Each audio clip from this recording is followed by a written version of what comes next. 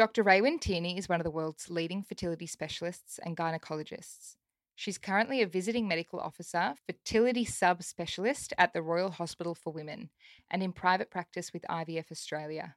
She's helped thousands of people conceive and is the perfect expert for us to wrap up our third and final instalment of our hormonal special.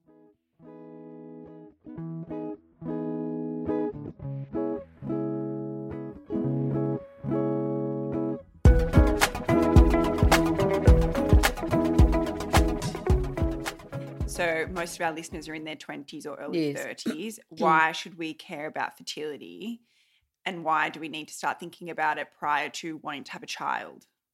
Yeah, okay. It's very important that women should always consider their fertility, and it's not taught in schools, sadly. And the reason is because women have a biological clock.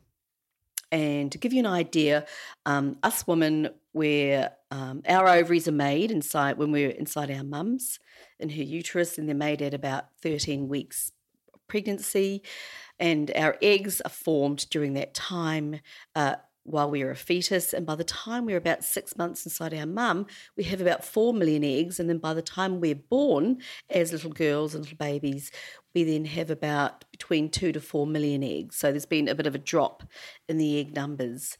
And what happens over time as we age, even as little girls, our eggs start to deplete. And so every day and every month as a little girl, when we're running around and on the swings and in kindergarten, at play school and then at school, our eggs are dying. And so by the time we reach puberty, which might be around between 10 and 12, we have about 400,000 eggs left, which is quite incredible, really, this egg depletion. And so when we start ovulating, many women don't realise this, but when we ovulate, what happens is about 20 eggs start to grow each month. So when we get our period, there's a group of eggs that just start to grow, but by the time we're in day 7 into our cycle and our period stopped, only one egg becomes the dominant egg, and the other sort of 20 or 19 eggs go off and die.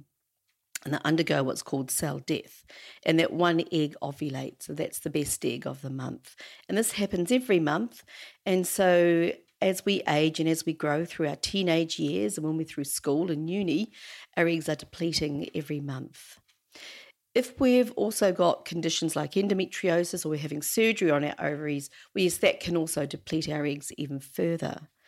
And as we deplete our eggs, we eventually use them up and then we go into menopause. And so women, it's really important that you understand this concept of a reducing ovarian reserve. And ovarian reserve means your store of eggs in your ovary at any one time. And so if you're a 34-year-old woman and you're deciding to conceive right now, just remember that your eggs are now 34 years of age, so they're the same age as you. And those eggs are less in number compared to when you would have been 20. And so people always ask me, when's the right time to have a baby? And in fact, we are designed to have children when we're probably in our 20s to early 30s. That is what we are designed for in human reproduction. However, women are now delaying motherhood for many reasons, and they're good reasons. We want to get our career, we want to be financially stable, we haven't found the right man, or, we want to sort of go out and sort of see the world. And so we put motherhood on hold. And you need to understand that when you put motherhood on hold, you just are reducing your odds of being pregnant later on when you get older. And so to give you an idea with ovarian reserve, when you're 20, your chances of being pregnant are actually very high, and they're probably around about 30% per month.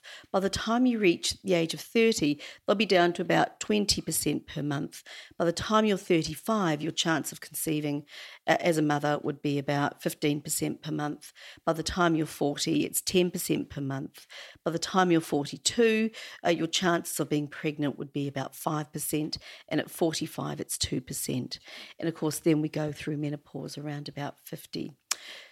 So I'm always telling my beautiful women that come and see me to always consider their fertility. Don't delay motherhood. I think that would probably be my main sort of goal to tell you ladies. and protect your fertility. I think the other thing is to protect your fertility. When I mean protect, smoking affects your fertility. Make sure you're not going to be exposed to anything like sexually transmitted diseases that can block your tubes and affect your fertility. If you think you might have something called endometriosis, get that investigated. I know it sounds silly, but being on the contraceptive pill helps protect your fertility as well. Does it? So how does that work? Yeah. So what the pill does, it stops ovulation. Surprisingly, you still lose your eggs. So even on the contraceptive pill, your eggs are still dying every month. There's this time cell death inside your ovary. But what the pill does, it can help shrink up any endometriosis and just keep it latent for a while and possibly prevent it from growing further. We know the pill has got really good protective effects against getting cervical cancer and bowel cancer as well. Oh, really? So there are some great benefits to the pill, of course, including contraception, reducing period pain, and as well as reducing period bleeding and preventing anemia in women. So it's while you're on the pill that does help with your fertility in the meantime. So I've heard that that if you are on the pill for a long time, which I think most of our listeners would be, so say you were on the pill from maybe the age of 14 or 15, 16, and then you're now in your mid-20s, that's almost 10 years.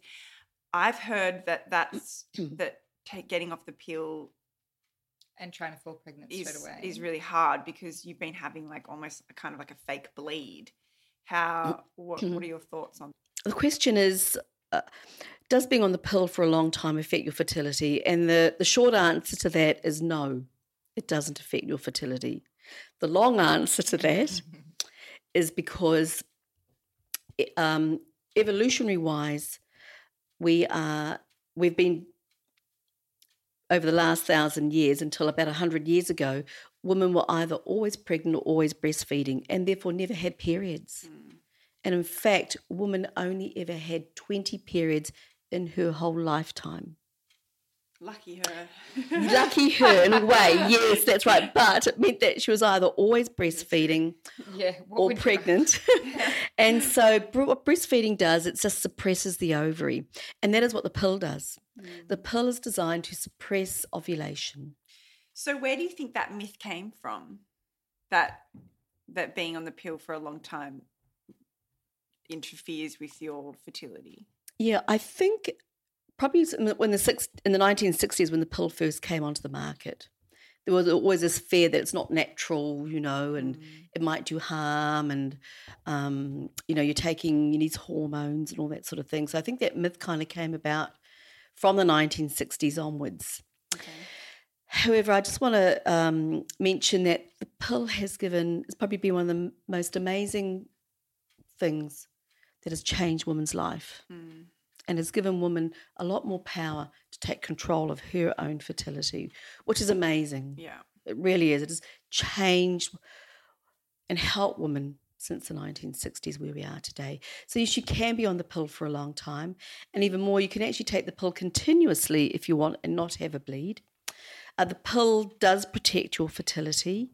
Studies show that it can help reduce the incidence and suppression of endometriosis. So if you're someone who has endometriosis, it can help dampen that down.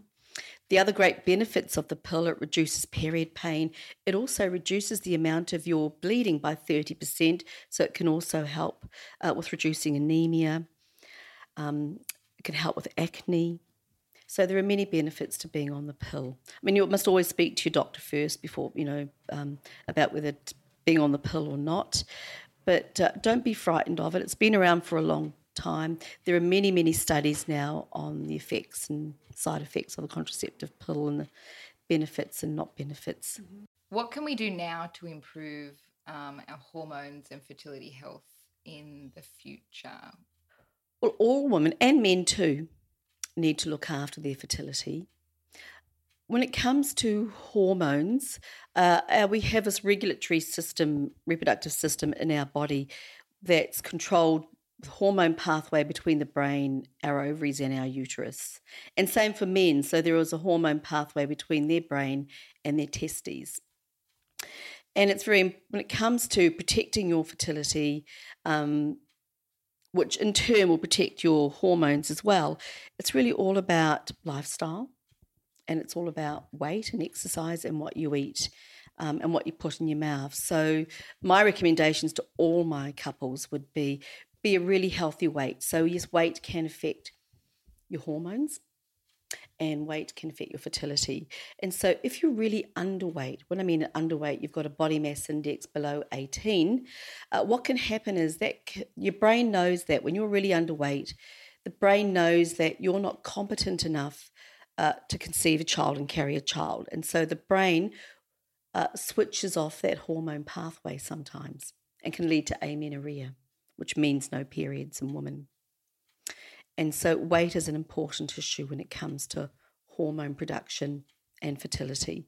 So being the ideal weight, and that's body mass index between 19 and 25. If you're at a body mass index over 25, then you're considered overweight. If you have a body mass index over 30, then you're considered obese, which a lot of us are over in the Western world.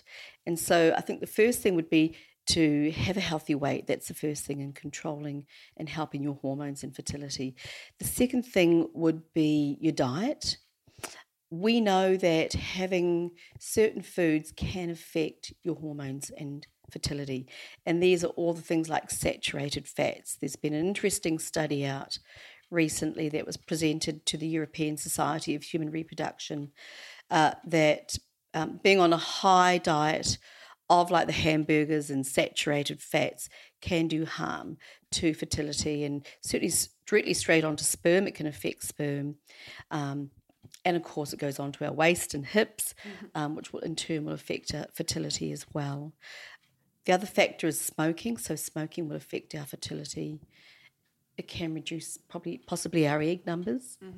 So ladies, if you're a smoker, yes, it can affect your eggs. It can cause changes in your eggs, leading to DNA abnormalities within inside your egg, making it an abnormal egg and less likely to fertilise, and it can possibly reduce your egg numbers. So a healthy weight, a really healthy diet, eating all the fruits and vegetables and protein. You can still eat meat, but maybe sort of reduce the red meat content and eat white meat or fish, and make sure you're getting dairy and vitamin D. Vitamin D is really important for fertility and hormone production. What about alcohol? We don't know as much about alcohol. That's a great question, and I'm asked that all the time. We do know that alcohol binging has some effect. We know that alcohol affects pregnancy. Women when their mum's pregnant, and so you shouldn't be drinking alcohol. We know that binging affects sperm. But having 1 or 2 glasses of alcohol a day, there's still no proof yet that it will do harm. Interesting. I would say slow it down. If you're trying to get pregnant to protect your fertility, then, reduce your alcohol down anyway, just for well-being and health, down to just drinking maybe 3 to 4 times a week, and maybe just 1 or 2 maximum. Yeah, I'm always Yes.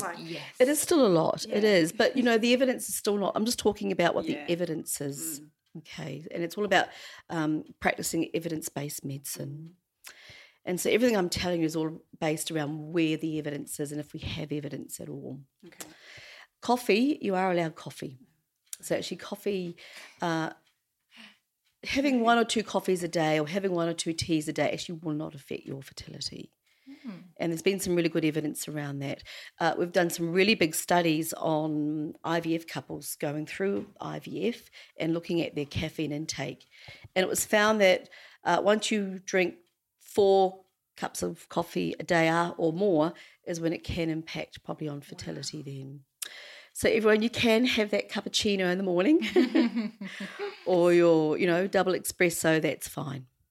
Have a really nutritious diet. And diet, when I mean diet, I'm talking about a diet that you've got folate in, you've got vitamin C, vitamin E, zinc. These are all really good for fertility and hormones. Selenium's really good as well. Okay. What about there's been a lot of studies and a lot of media hype around microplastics and plastics in general. Yes. And apparently we ingest, I can't remember the exact figure, but Yes. an insane amount of microplastics every day, just from in the air or, heating food in Tupperware containers, drinking out of plastic coffee cups. Is that something that we should be worried about? The short answer to that is probably no. Okay. However, yes, there are studies that show, in animal studies, that when you expose animals to all these products, that yes, it does affect their hormones and does affect their development of their reproduction, and so development of their genitalia. And so in animals, it's found that it can change their genitalia a bit. So, and their fertility. I wouldn't say to people to stop using plastics. Okay. Ideally, for the world, you should probably cut down and stop using plastics. But don't get too caught up with that. Otherwise, you'd never live a life. True. You've got to live a life, and diet and exercise and weight are probably the bigger issues. Okay. Yes, do cut down on plastics. And yes, I think there probably is some aspect of plastics affecting fertility and hormones. But so far we haven't seen a major difference. So I think on the lesser scale, do cut back on that use. But I would be concentrating more on the lifestyle. Okay. It's good to know. What are the early signs of fertility trouble, and what should we be looking for, or are there red flags that come up that you can shed some light on? When it comes to red flags, if it's before you're trying to conceive, so if you're someone, a man or a woman who has had or been diagnosed with a sexually transmitted disease like chlamydia or gonorrhea, then potentially that could affect your fertility. And so if you've ever had that diagnosis and been treated, yes, even before you're wanting to have a family, your fertility can be affected. And so what chlamydia and gonorrhea can do, it can block up a woman's fallopian tubes, and that will affect her fertility in the future when starting to conceive. For a man, it can block a pipe called the vas deferens, and so sperm can't get out, or less likely to get out. And so that will affect his fertility. And so this would be a red flag to someone before trying to conceive, and they would probably, when they pair up, to think about getting that tested, their tubes tested. Other red flags would be, yes, if you've got polycystic ovarian syndrome and you're not ovulating that frequently because you've got PCOS, then you may have some difficulty getting pregnant. But women with PCOS still go on and conceive naturally. So most women do conceive naturally, but it may take that little bit longer. But that can still be a bit of a red flag, and they can go and talk to their doctor about that. And there's a lot of really good simple treatments to help women ovulate. Okay. So this is all prior. If you're someone who's had surgery, so someone who's had surgery in their pelvis, so any woman who's had surgery in their pelvis or endometriosis and surgery for endometriosis, that's definitely a red flag. And possibly that may affect their fertility as well. So they're all pretty big signs. They're big signs, yes. And in which case they would probably already know that. You'd hope so, yes, right. You would hope that their doctors would talk about that with them. Yeah. Surprisingly, they often don't. It's really interesting, I know. It's scary. Yes. I think the biggest red flag or sign is female age. Women need to understand that their age is the biggest factor as a flag. So our biological clock is real. The biological clock is real, definitely. Okay. Yeah. So we're obviously having children later in life, as you mentioned before. Yes. What is the ideal age, and let's talk about freezing eggs. Yes. The ideal age, and we are designed to have children in our 20s and early 30s. That is how we are designed.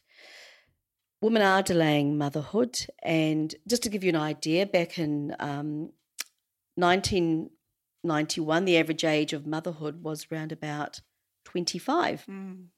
Now in 2007, and this is from the Australian Bureau of Statistics, the average age of being a first-time mother is 31.7 years. So you can imagine it's a first-time mother, and then to become a second-time mother, so having your second baby, you might be about 35 or even 37. And so we are delaying motherhood, and that's how it becomes more difficult. So I'm seeing many women now in my clinic who don't have a partner and who don't want to be a mother yet, and so they're considering egg freezing. And egg freezing is where we can take your eggs out of your ovary at that time of your age, and we can freeze it at that time. So if you're a 30-year-old woman and we remove your eggs and we freeze them for future use, then they are 30 years old when they're put on ice. And the theory for that is that you can go back and use those eggs later on when you're a bit older. Say you're 35 and you're having difficulty conceiving, you can go back to those eggs and thaw them, and their eggs age at 30 and therefore have a high chance of being fertilised and implanting. But it's not 100%. It's not an absolute guarantee. Okay. Is it very expensive to freeze eggs? Yeah, It is expensive. Yeah. Yes, if it's for social reasons, which means you don't have a Medicare reason, then you're looking at about $11,000. You are to freeze your eggs on ice. If there's a medical reason and you're single, like endometriosis, and we know that that can impact on your egg numbers and all that, or if you're a woman who has almost no eggs left and she's single, that's another medical reason.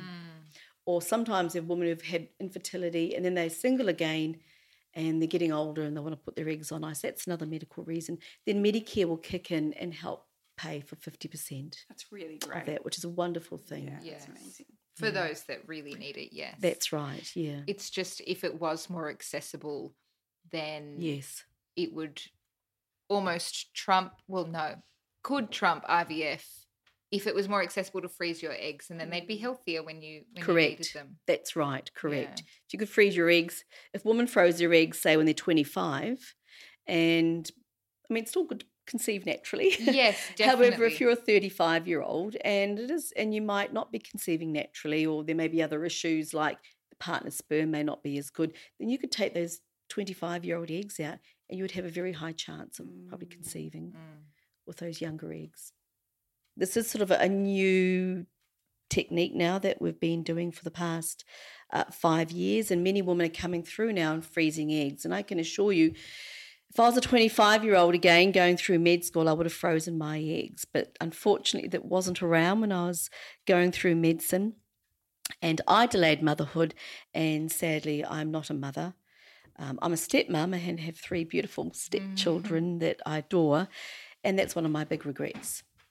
I'm now in my 50s, and I truly wish I was a mum. Oh, Yeah. you make me cry. So I do a lot of egg freezing for my patients, and I totally understand how they feel. Is that why you wanted to go into this line of work? Yeah, I'd always loved this area. It was just beautiful. I mean, I've always wanted to help women, which is why I wanted to be an obstetrician gynecologist, and that was the idea, is, empowering women. And then once I became an obstetrician gynecologist, I just loved all the reproductive hormones and the reproductive medicine and helping people have a family. And again, it's empowering people to take control of their fertility. And so that's when I subspecialised further and went to Cambridge and became a fertility subspecialist. And honestly, it truly is an amazing job, and I'm really privileged, and I love going to work every day. And, there are stressful times sometimes when your patients don't get pregnant. And there are other times when they get pregnant and, it's like, oh, my God. Yeah, you celebrate with them. We do, yeah. It's lovely. And other times, people don't, and you sit down and you have a cry with them. Yeah. Yeah. I just wish I could just wave that wand and put little fairy dust, on everyone to get them pregnant. But You're amazing. yeah, but sadly, I think, look, there are a lot of fertility treatments around, and IVF is great. It truly is a very good way to help people get pregnant, but it's expensive. How much is it roughly? It depends on where you are. So in Australia, we're very lucky. So Australians are very lucky that we have Medicare here that helps subsidise it by 50%. Wow. So it's amazing. And so it will still cost about 10 grand up front, but you'd get about 5,000 back from Medicare, the taxpayer. Whereas overseas, in America, you're looking at $40,000 per cycle, or Wow. in Europe, $20,000 per cycle. Wow. So it is expensive, but if people need it, it is a very good way to help them conceive. More often than Yeah. not, do people need to go through a few rounds, or what are the chances of getting pregnant on that first round of IVF? Yeah. Well, it's all related to female age and the age of a woman's egg. Male factors are important too in the health of the sperm, but the average chance of getting pregnant with one embryo is about 40%. So if you're a, say, 30 to 35-year-old woman and you're doing IVF, the chance is 40% per embryo, which is pretty good because 20 years ago it was only around about 10 to Wow. 15%. So IVF pregnancy rates have improved over the last 20 years, mainly due to the laboratory and what we do in the laboratory and how we treat eggs and how we treat sperm and embryos. Right. So what's the process? The process for IVF involves a woman having hormone injections. So we need to grow her eggs. So at the moment, a woman ovulates 1 egg a month, whereas we don't want 1 egg to freeze. We'd like to get 10 eggs or possibly 15 eggs. And so we'd give women hormone injections daily. And it looks a little bit like an insulin pen. We call it an EpiPen. And so they inject themselves once a day with this EpiPen of a hormone called follicle stimulating hormone, which stimulates the follicles to grow. So do you remember when I said that every month there's a group of follicles that start to grow, then they die off? Well, the FSH injections keep those eggs growing. And so the idea is to help those eggs to continue to grow, and a woman will be on those hormone injections for about 10 days to 12 days.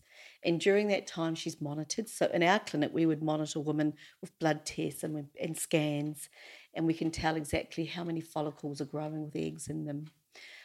We actually do give a second hormone during IVF, and it stops her from ovulating, and it keeps the eggs inside the ovary while we're growing them.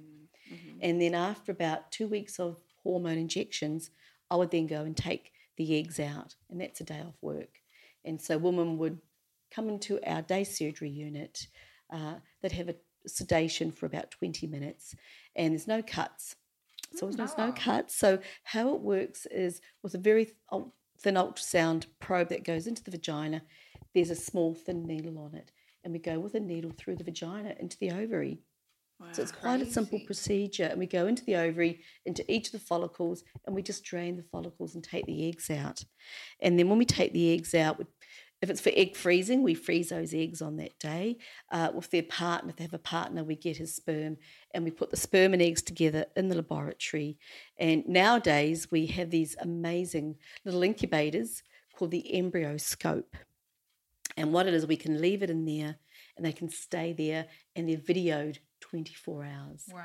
And we can watch it all in time-lapse video for 5 days and watch the eggs fertilise and then watch them develop into embryos and divide. And by 2 days, they're 4 cells, and by 3 days, the embryos are 8 cells. And then by the 5th day, so we grow them for 5 days.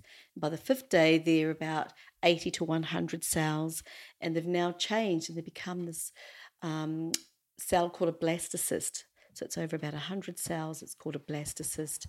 And it's about the same time that an embryo naturally would come into a woman's uterus on day 5. And we then put the embryo back into the woman's uterus. It's a bit like having a pap smear. Okay. And then hopefully the idea is we have a little family of embryos to freeze for future use. And freezing's really good nowadays. So when we freeze embryos, we've been doing it for about 40 years now, and we've been following up all these thousands of children over the years, and there appears to be no harm when you freeze embryos. Wow. And then you can thaw an embryo later on and use it. Wow.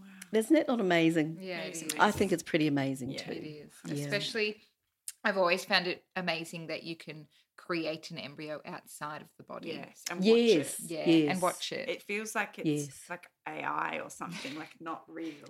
Yes, well, we do have AI. Ah. So in our laboratory at IVF Australia, we have something called artificial intelligence now, that when we have our embryos in those special EmbryoScope incubators, this a artificial intelligence machine can look at these embryos now, and as it does it, it gets better and better, and it grades those embryos as to what the chances of that one embryo of ending up having a fetal heart. Wow. I mean, implanting and having a fetal heart. Wow. So we've got that technique now as well. So is that to know where you'd find what embryo would be successful? Correct. So it really helps with the best selection of the embryo. Right. Yeah. Wow.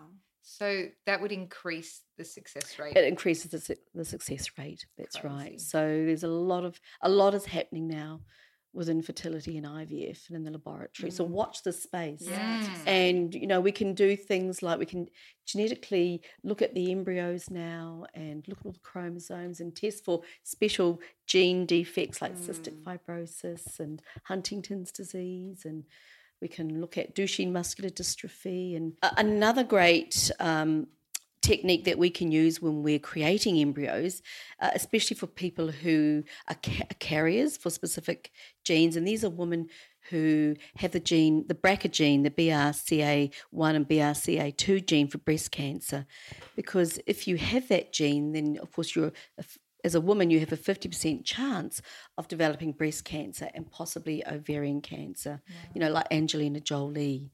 And often people don't want to pass those genes on to their offspring, onto the next generation. And so we can actually genetically test their embryos for the BRCA gene. That's crazy. And test those embryos, and of course embryos that are genetically normal and don't carry that gene, we know we can then put that back into that mother to help her conceive a child, and she won't be spreading that gene on to her future generations. Now, is that not amazing? It is. Yeah, so we do that a lot.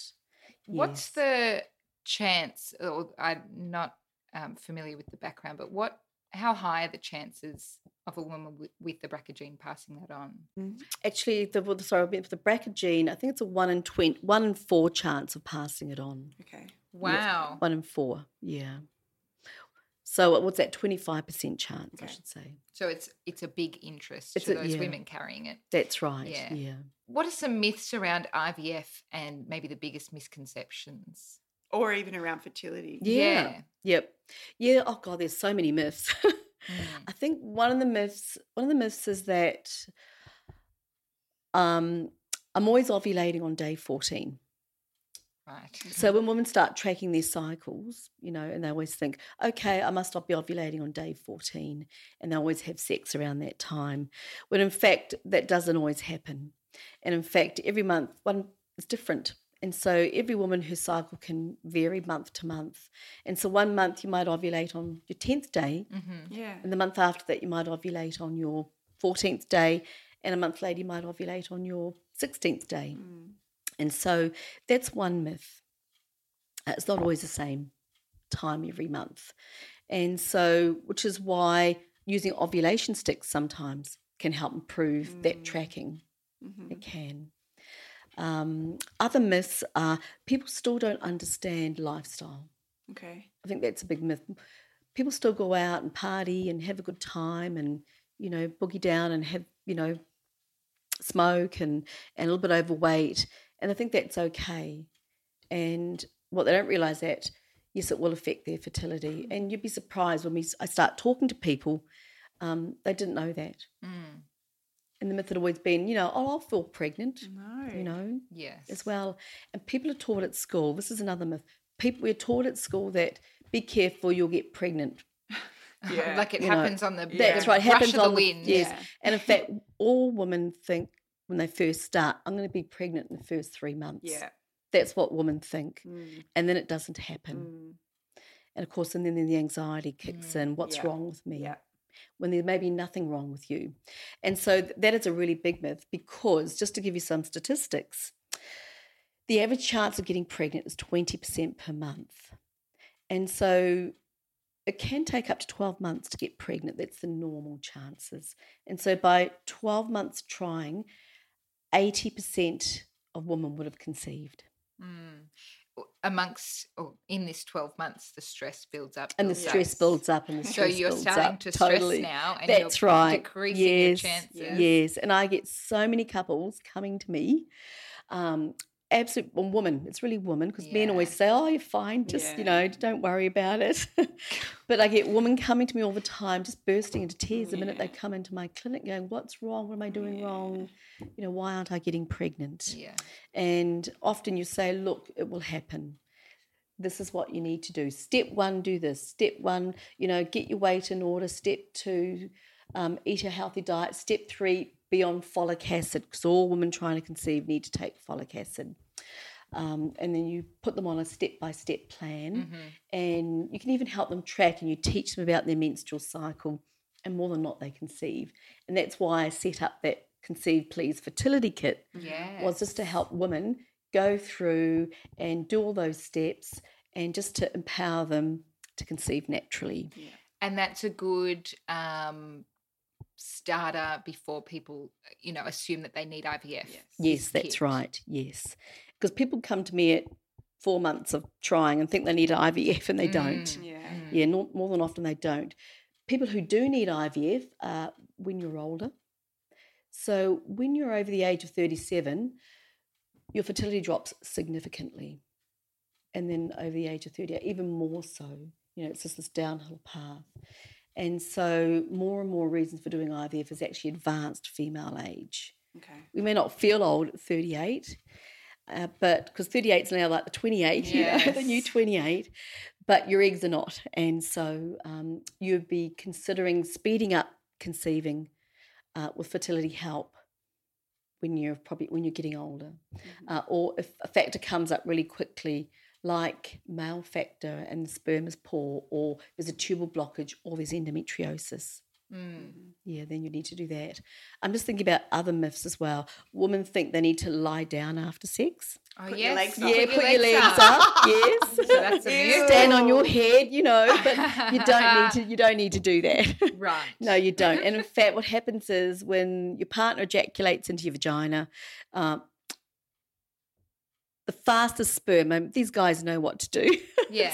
It's just ingrained in their DNA of each sperm is that the fastest will swim through into the cervix if it's the appropriate time in the month, and then go through to meet the egg and hopefully fertilise. And actually, I want to add another point. Another myth is women don't quite understand their fertile window. And so you have to understand that when the egg is released and ovulated and picked up by the fallopian tube, it only has 24 hours to fertilise. Right. So there is a bit of sense of urgency Yes, yeah. So you really need to know your fertile days. Mm. Okay, and if you get those fertile days wrong, then you'll miss that month. Yeah, so just to give women an idea, because we have 12 periods a year, we're ovulating 12 times a year.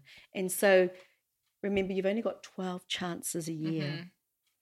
And so if you miss that 1 month, then you've missed that one chance in that month, and you've only got 11 chances left. If you're a woman who's got polycystic ovarian syndrome and you're only ovulating 4 times a year, you've only got 4 chances that year. And if you miss that timing, because you have no idea sometimes when you're ovulating, then you can understand how egg and sperm may never meet to fertilise. And remember, the egg only has 24 hours to fertilise, and then it will undergo cell death. Would those women be having sex multiple times in that day? Do you get people... Would that work? Yeah. It doesn't matter. I just thought, if you have 4 chances, would you be having sex 10 times on that one window day? Strain on the relationship, just scheduling sex. Yeah. Probably. No, you could probably only have it once that day. But we always tell our women that your fertile days, the best fertile days. So we do cycle tracking at IVF Australia. When you're tracking, when you get what's called the LH surge, which means the hormones that we talked about earlier from the brain, when they surge, what it does is it goes to the ovary and tells the ovary to ovulate in the next sort of 36 to 48 hours. And so having sex 2 days prior to ovulation and day of ovulation are the best days. Okay. It seems that education is key, and tracking accurately, or getting education around tracking accurately Yeah. It will Yes, help people. true. And studies, they've done some great studies around this. And women who track their cycles and know exactly when they're timing for time sexual intercourse have a 30% higher chance of getting pregnant than those who don't. Wow. So it is a really great technique. It And is. And it free. works. And Yeah. and it's Taking free. an That's interest, right. You know, yeah. or if you go and get some ovulation sticks, you know, it might just cost you $40. Yeah. But it's a really great way to track and just pinpoint your fertile day, and that will increase your odds of getting pregnant That's brilliant. rather than winging it. I think one of our last questions, do you reckon? Yeah. Is around the future of fertility. So will the generation, what's that, Gen X under us, millennials, Gen Y? What know. challenges are they going to face, you know, like environmental factors, lifestyle, everyone's having kids when they're older, microplastics, pollution. What do you see as being, you know, quite a significant challenge that they're going to face? Yeah, I think the biggest challenge for women who are young women now who are coming through will be delaying motherhood. The good news though for them is that egg freezing is going to get better and better, and that will be an option for women going through and coming up through schools and university. But delaying motherhood, I think, would be one. And I think other factors, I think climate change will have an effect. Yeah. I do. I think people will think, do I really want to have children right now? I think that will have an impact on people's decision making Yeah. as well. I think other challenges, men need to step up. Yeah. Guys, you need to step up because it takes two to have a child. And this is another myth, by the way. The myth is that it's always a woman's fault when there's difficulty conceiving, and it's 50-50. Okay, it's not a myth that it's always a woman's issue. It's actually a man's issue as well. And men need to step up and be supportive with their partners and consider fatherhood as well and not delaying fatherhood.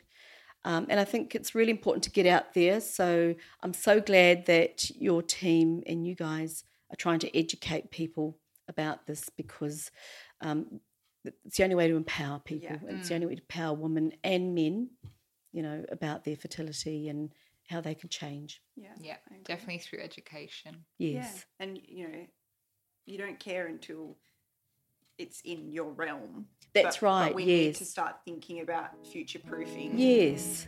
Yeah. Future-proofing, correct.